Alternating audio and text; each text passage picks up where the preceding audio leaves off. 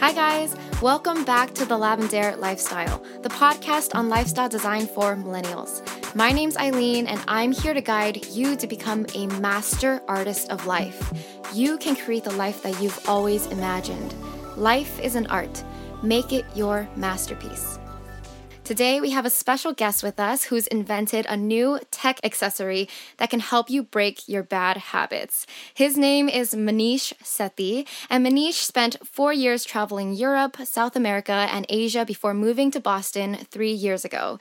He's the CEO and founder of Pavlok, the behavior training wristband that changes habits with vibration, beep, and electric biofeedback. You can check it out at buy.pavlok.com. That's spelled buy.pavlok.com.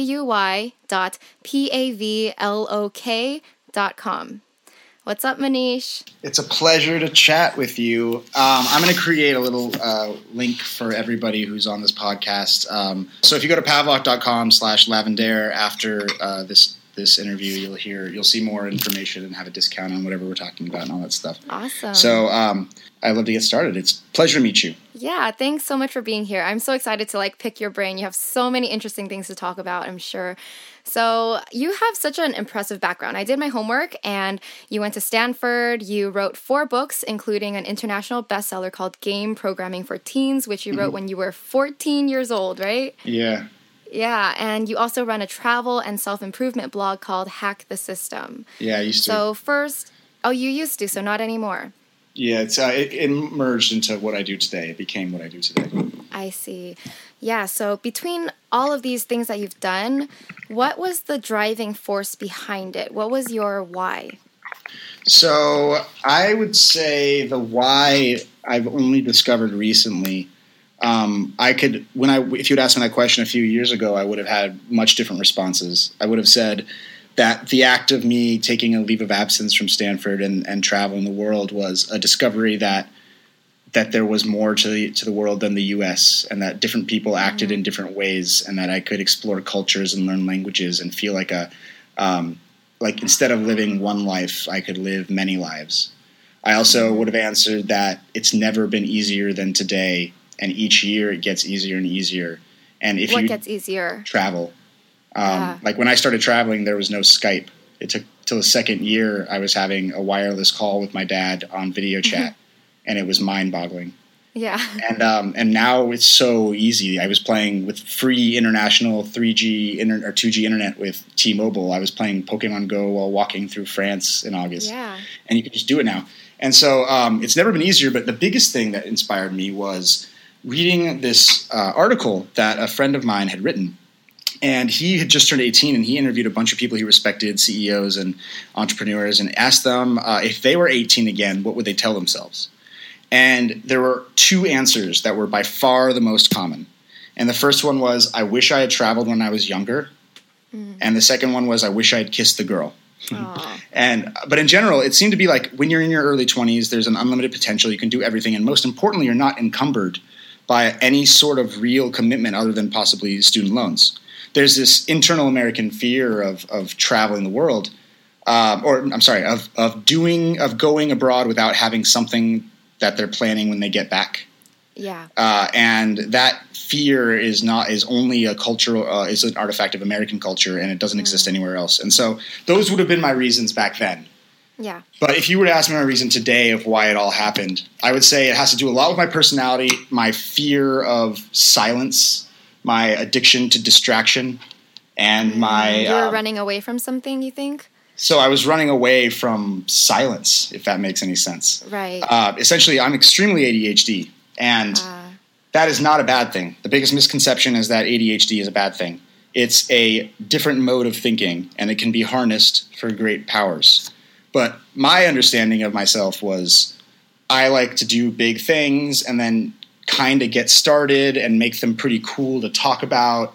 And then sitting down in front of my laptop to just write was the most impossible thing.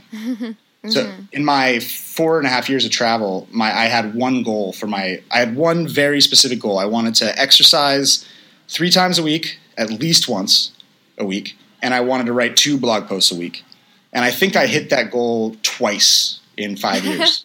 4.5 years. That's hilarious. And so that understanding of so as I progressed through my blog and through my travels, I started to write more about the things that I was interested in, right? And the thing I was most interested in was my own productivity and my own habits. And I studied back at Stanford. I studied with a professor named B.J. Fogg, who's got a habit lab, and he writes a lot about the psychology of habits. And I was fascinated by this. And so as I started to travel, I wrote a lot about the site was called Hack the System. And I started to do a lot of testing on myself of things that I could adjust in my own life that would cause a change, in a massive change in my productivity. And I've always believed that you need to measure and monitor things. So I began to monitor my productivity using this app called Rescue Time. I use that. Oh, cool. That. Mm-hmm. Cool. So they integrate with Pavlok now. And originally I did it because I was tracking my productivity. I averaged about 38% productivity and a day, which is per 8 hours a day means I'm spending like 4 or 5 hours a day on, Facebook and Twitter and yeah. And I did an experiment. I said, okay, let me hire this person. Her job is she's going to sit down next to me. I'm going to tell her at the beginning of the day and the week what we're going to do this week. And if I get off task, she's going to nudge me. She's going to tap me. And if I don't pay attention to her, she can slap me in the face. And is this a complete stranger that you found? Just a girl on Craigslist. So you made her sit with you all day, every day? Yeah, for 2 weeks. And for 2 weeks. I tracked the productivity and I wrote about my experience.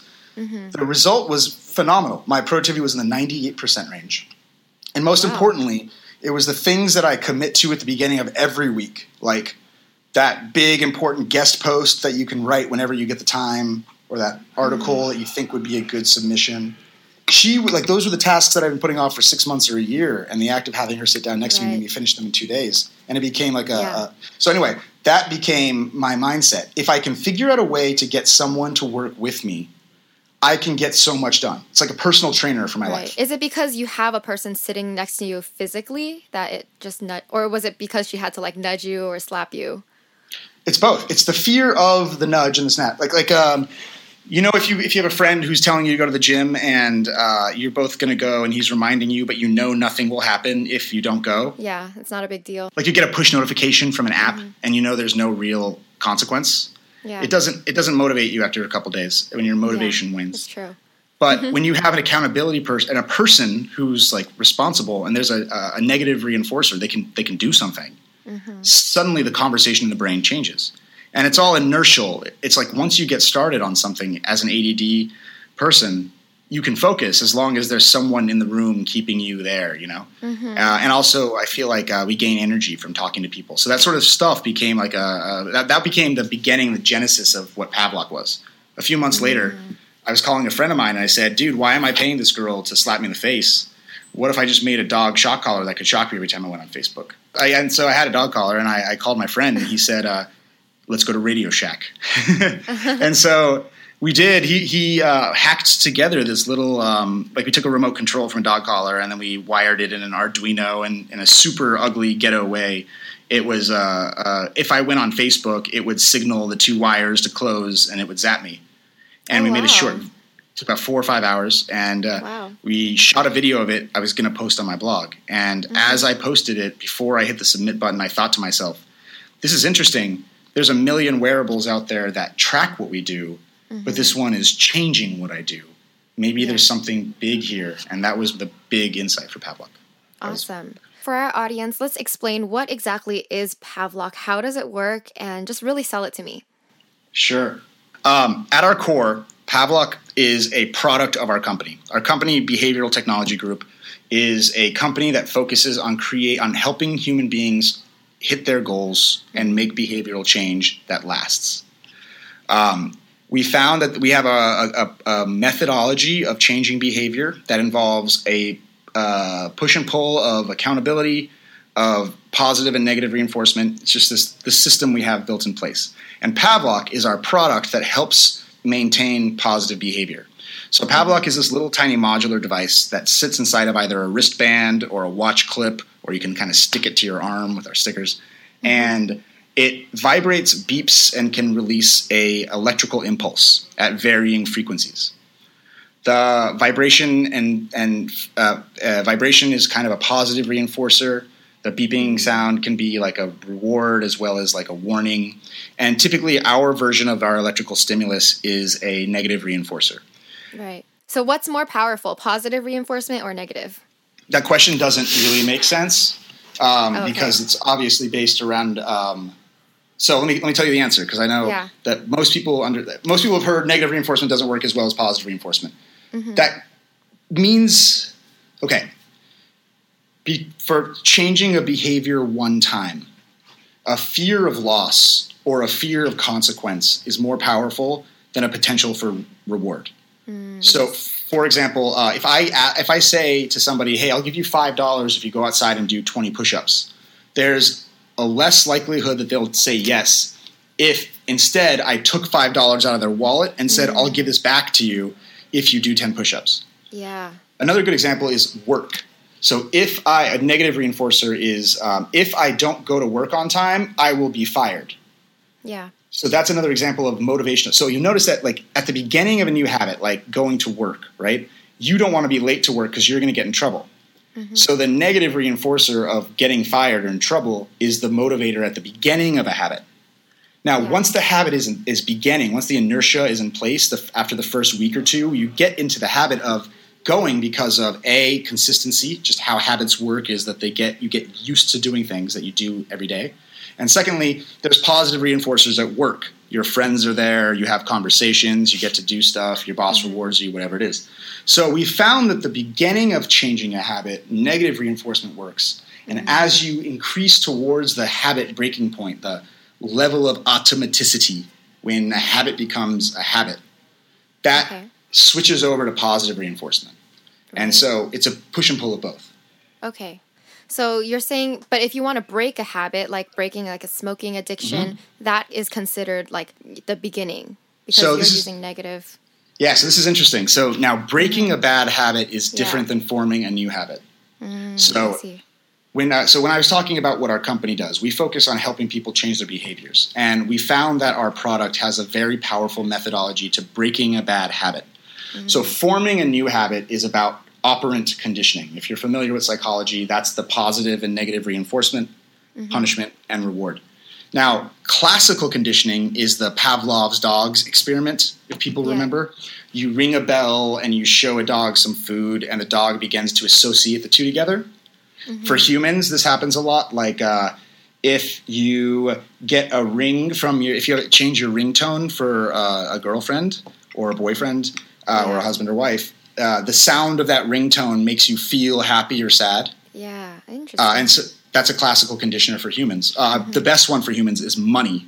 Money used to be an exchange for something else, and now it became its own version of good. So we found that's interesting for bad habits, that you can use classical conditioning in a very powerful way to break bad habits for good. And the way that it works is what's called aversion therapy or aversive conditioning. It was a popular type of therapy that was done in the 1960s through the early 90s, and it just disappeared from America in the mid-1990s. Why?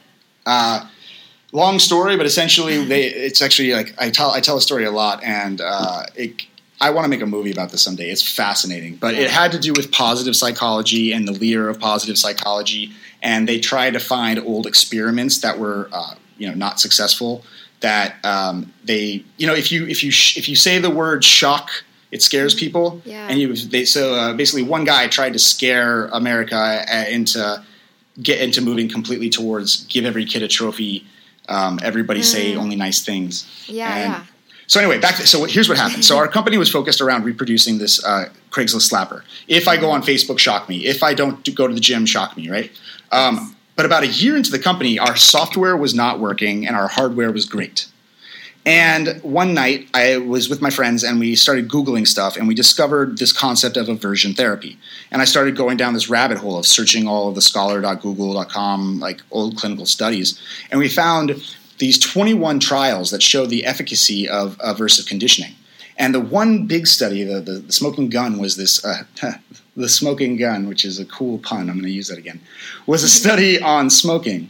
So we found a study out of a Schick-Shadel treatment facility over in Seattle where they took about 832 subjects who went through a clinical quit smoking program, did 5 days of aversive conditioning where they would sit with the doctor. The doctor would say, smoke a cigarette while you get zapped. At the same time as he brought the cigarette to his mouth, he got a zap. At the same time he brought a cigarette to his mouth, he got a zap. And then they did one more session a week later. And after a year, they interviewed these people. And greater than half had never smoked a cigarette again. Because they're scared. Well, because the association becomes an aversion. Yeah. Perhaps you know someone who got too drunk one night and then got sick and now they can't drink tequila or some kind of drink. There's a sensation in the chest, in the center of the stomach that you feel. It's like a cringe feeling. And we figured out that you can create that sensation using Pavlok. Yeah. So instead of getting sick and not liking alcohol, you can choose the stimulus you'd like to stop liking. Yeah. And by simply being zapped for 5 days through our 7-day program, 5 days of treatment, 5 days of using the zap, you create this aversive association. And so that's what we do. And I know a question you probably get really often is like, how do you even get the person to zap themselves in the first place? You know, because what if someone doesn't want to do it to himself? So if you don't want to quit, you don't want to quit. But what you're getting at is this debate about how does the product work? How does it know? Does it zap us? How does the process work? So we have taken a big step back this quarter and realized that there is this problem that people don't. Okay, so if you want to get yourself to work out, why don't you just work out, right? It's so simple. Why don't you just do it? But it's hard. It's hard, right? But it's not that hard, right? It shouldn't be. It's hard to make a habit out of it. It's hard like just to in your brain to do stuff because your brain is not so human as you think it is. Your brain is a lot more animal than you are. And your brain likes what it likes and it doesn't like what it doesn't like. But what I'm getting at is this. The device is a training tool. You put it on and you go through our program. And all the program says is for 7 days you listen to our audio course each day. That's it. The audio course, you hit play, it tells you what to do, and then it tells you to start doing the bad habit. You start biting your nails on purpose. And the device will automatically zap you during those sessions. They're like set audio sessions. Oh, okay. I see. So it's a program. Yeah, it's a program. And then throughout the rest of the day, whenever you get the desire or the urge, you press the button yourself in order to reduce the urge. I see. So I think that's what helps. You have a program that goes with the wristband. I didn't know about that. So taking a step back, that's the bad habit angle. And recently we've realized that bad habits are not as easy medically it's more powerful, and probably we like the stuff we want to do and the stuff we want to say we can't say because it's like bad habits are kind of a medical issue. But we have realized that our product is being used in different ways, and in particular it's being used to wake up on time. And we found that the zap is extremely useful for making you aware of what's going on in the scenario. So if you're getting tired at the end of the day, I usually zap myself 2 or 3 times to be focused in a meeting. I imagine it's like fight or flight, you know? It really wakes you up. It wakes you up. And what's cool is our new product, the Wake Up Trainer, is designed to help people start getting out of bed. And so basically we found that we with our product, we have the same app. You have like sleep and habit. And in the sleep section, you make yourself, when you go to sleep, it starts to track your evening routine. It tracks your sleeping cycles. You get a cool graph of your sleep data. And then it starts to vibrate and wake you up in your early stage of sleep. And then as it wakes you up, depending on your settings, you can have a silent wristband that wakes you up. But there's a feature where it vibrates to wake you up, and then you have 1 minute to get out of bed and do jumping jacks, or else it starts to zap you. Oh. And it detects that motion? It detects the motion. And so just this morning, like I thought, like last night I went to sleep at like 2, and I was like, oh, I'm not going to set my alarm today. I don't need to wake up. And then at 6 a.m., because the device said I accidentally set it to repeat the alarm, I woke up at 6, and I'm like, oh, shit, okay, I got to get out of bed. I'm going to do the jumping jacks, but I'm going to go right back to sleep. And then as soon as you do the jumping jacks, you're awake. You can just take off the wristband. Yeah. But there's of course you can, but it's like you could also just get out of bed, right? Yeah, all right. But it's a weird feeling. And what you just said is interesting because people are not like alive in the morning. They're not human. Right. So we're working on like anklets, which is really, really popular because they can't quite get it off. Right. Or it knows when it's on you and it just does other stuff. So there's negative consequences if you take it off. But regardless, the whole point is it's about once you set a commitment, there should be a consequence if you fail. Yeah. And that consequence will spur behavior in a powerful way. I see. Okay, so I know that you went on Shark Tank, the TV show, and I watched just a clip, just your pitch and the response to your pitch. So yeah, it was a tough crowd, man. They did not like you. I felt bad for you. I think was it Mark Cuban who was like calling you a con artist, and they were just really harsh. And I just want to ask, like, how was that experience? Was it dramatized? Just tell me all about it. Oh my gosh, so dramatized. Yeah. So I'm like, the stuff I want to tell you, I can't legally say because the Shark Tank is. But I'll tell you what I can say. So basically, I was surprised at. Okay, I think the whole situation. If you watch the show, it's I think the most viewed clip ever on their Facebook site, on their Facebook page. I'm like, it was the season finale of last season, and. I went in with my product, and I went in. This was last September, before we had people using the product. Yeah. And I went in and I presented the studies, and I talked about the science, and then they focused on the fact that I was using studies about aversive conditioning instead of my own studies that I'd done on my own product. And if I were to tell you what I really think it was like an alpha dog fight. It was like Mark Cuban was having a bad day, and he didn't like one thing, and you could see in the eyes of all the people that they started off loving the product. The way I describe it is this. Mark Cuban is Mufasa, Mr. Wonderful is Scar, and the other three are the hyenas. And so what happened is Mark Cuban didn't like it, and suddenly they all didn't like it. And Mr. Wonderful was just waiting there. I don't know if you saw the second clip. Mr. Wonderful gives me an offer. I turn him down. And you didn't take it. And then he curses me out. Why? Yeah. Well, the reason why didn't you take it? Because it was evident the second after I turned him down, he started cursing at me, saying, F you, you a-hole, get out of here. Do you want an investor like that? There's a couple other reasons. The main one is he's on a video on YouTube saying that 3.5 people living in poverty of $1 a day is a good thing, and that we should celebrate poverty as it makes them strive, as well as some other stuff about how he got his company sold that you should read online. I can't say too much more. Right. And he wasn't the right partner. Getting probably after having a poor choice of a wife or husband, having a poor choice of a business partner and investor is right there. That's smart. I agree. Yeah, and so that was why. And ever since then, we've done great. Like we made as much the month that we were on, that we made as much as the request that he had, the amount of money that we asked for. So you would have been able to pay him back, say, if you took his investment. Yeah, I would have been able to pay him back, but I was able to pay him back. I was able to make my company do what I wanted to without taking any money or paying him back. So I think that I did the right thing.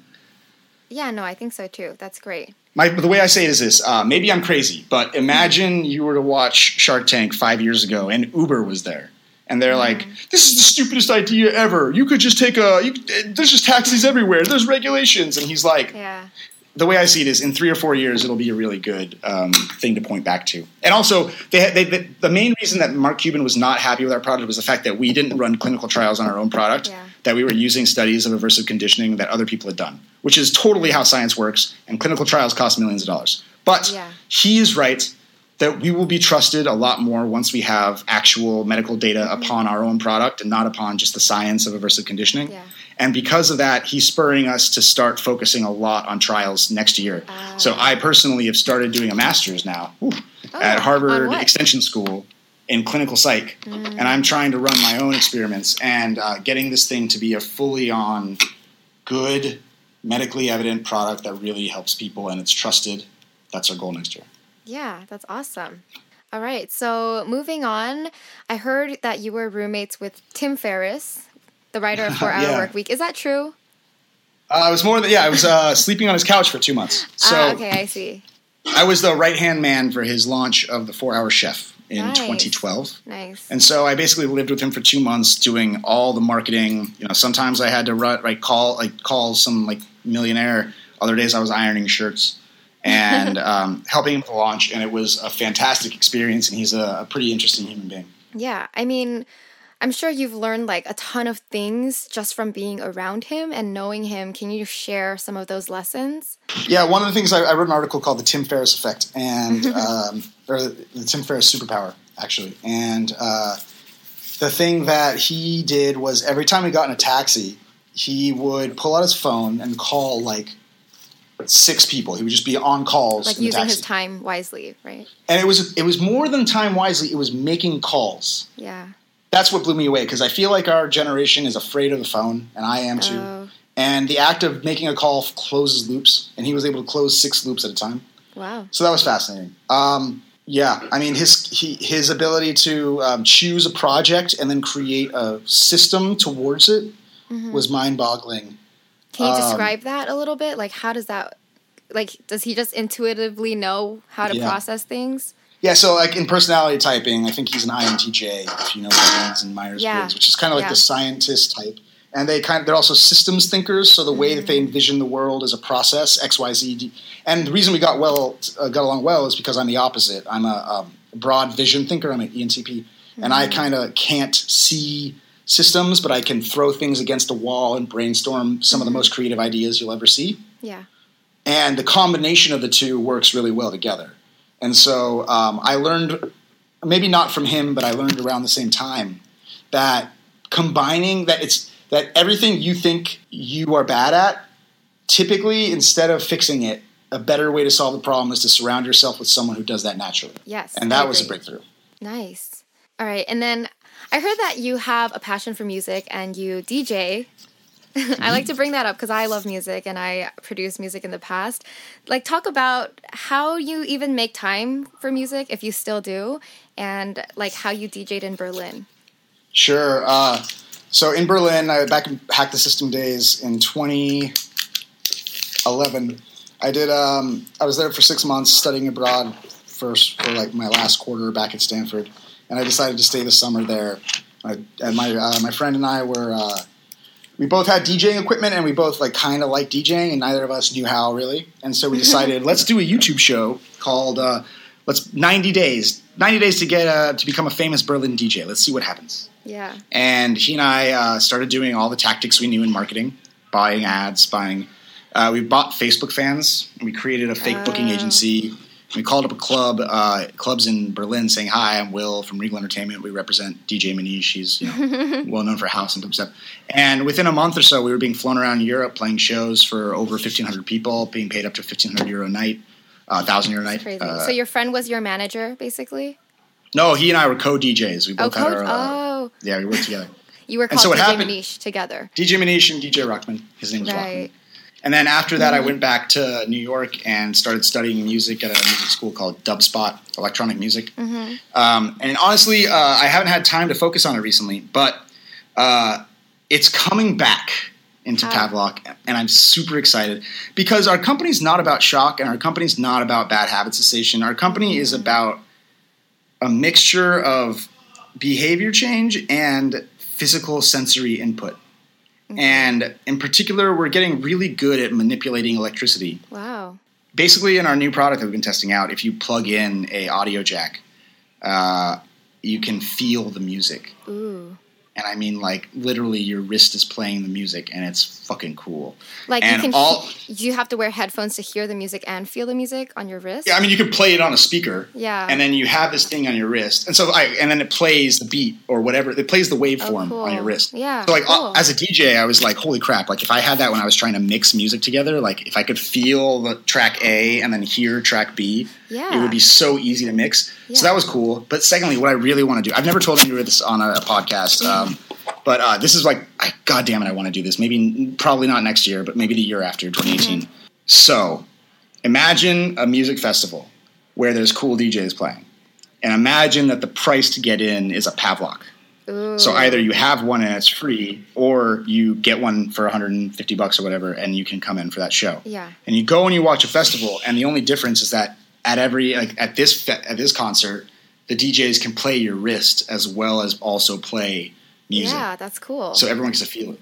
So imagine that festival would be pretty fun, right? But after that festival, suddenly you have a bunch of 19 to 30-year-olds who are wearing Pavloks who are going home, and now we can help them with their behavior change.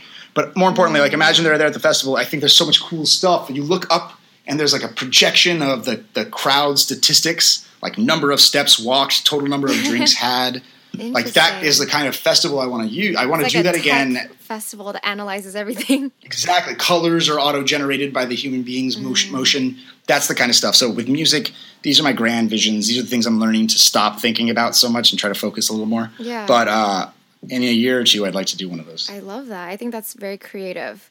I imagine like just the wrist though is not enough. I'm sure people would want to sit in like a massage chair that plays the music for you. Definitely. Right? Yeah, so there's different ways to wear it, actually. So the cool thing about electricity is that it is conductive and it can go across distances, right? Really? Okay. So think about it. So like if you have like wires, you can like make wires as long as you want, as long as they cover the outside. Mm-hmm. You know what I mean? Yeah. You know what I mean? Yeah. So like what's cool is like I have a necklace that we made for Pavlok. It comes out in about 2 months. And it conducts electricity into the top of the neck or the back of the back, the top of the back. So the zap is carried up there, and it kind of like, instead of hand push, it like knocks you backwards. Wow. And so like that's a cool area, the back of the neck where you can play music. And when you do the music thing, it's not a shock. It's like a touch. It's like a squeeze. So it feels good, according to you? Yeah, it feels good. It doesn't hurt. It feels good. I see. And on like and you can do it in clothing, so you can run like conductive threads through clothing. Imagine you're playing a video game and someone gets shot. Feel it in your Feel it exactly. That's what I'm trying to go for. I just want to be able to touch everybody when they should be touched, like digitally, in that less than creepy way than that just sounded. No. It makes sense. And then if you have that technology, like technically you could be Skyping someone across the world, and then you touch a spot, and then they feel that spot. Right? Mm-hmm. And like, yeah, exactly. And that's what we have like feedback. Being able to send heartbeat vibrations. We're making like a chat thing that works both with Facebook Messenger and our own system. Yeah. So like if you send someone who's a Pavlok user like a smiley, they get a double vibration that means smile. Yeah. So I want to add haptic feedback to conversation, communication, music, education, all that stuff. I think that's a lot. That's a huge umbrella. Yeah, but it's kind of like the smartphone. It's like a thing that needs to be everywhere, but no one believes it yet. Yeah. And it's obvious to me. It's been obvious to me for 3 years, and it hasn't got. Again, it's getting clearer how it works for me. Yeah. Getting people to experience this is. It's mind-boggling. Right, on the consumer level.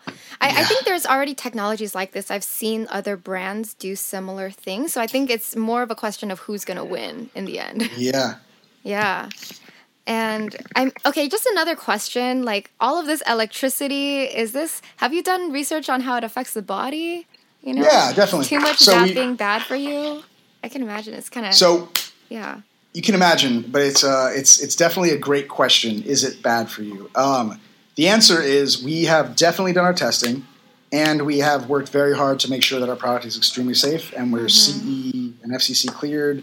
We meet safety standards. And the main thing is this. In your brain, there's more amperage running at all times than in my Pavlok.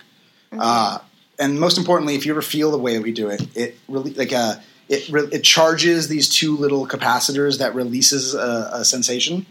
So it doesn't deliver a continuous pulse. And so that means that the safety level is extremely high because it doesn't have amperage. It has voltage. And long story short, it's very, very safe. And also the last part of that is that the product connects across like a 2-inch barrier on your wrist.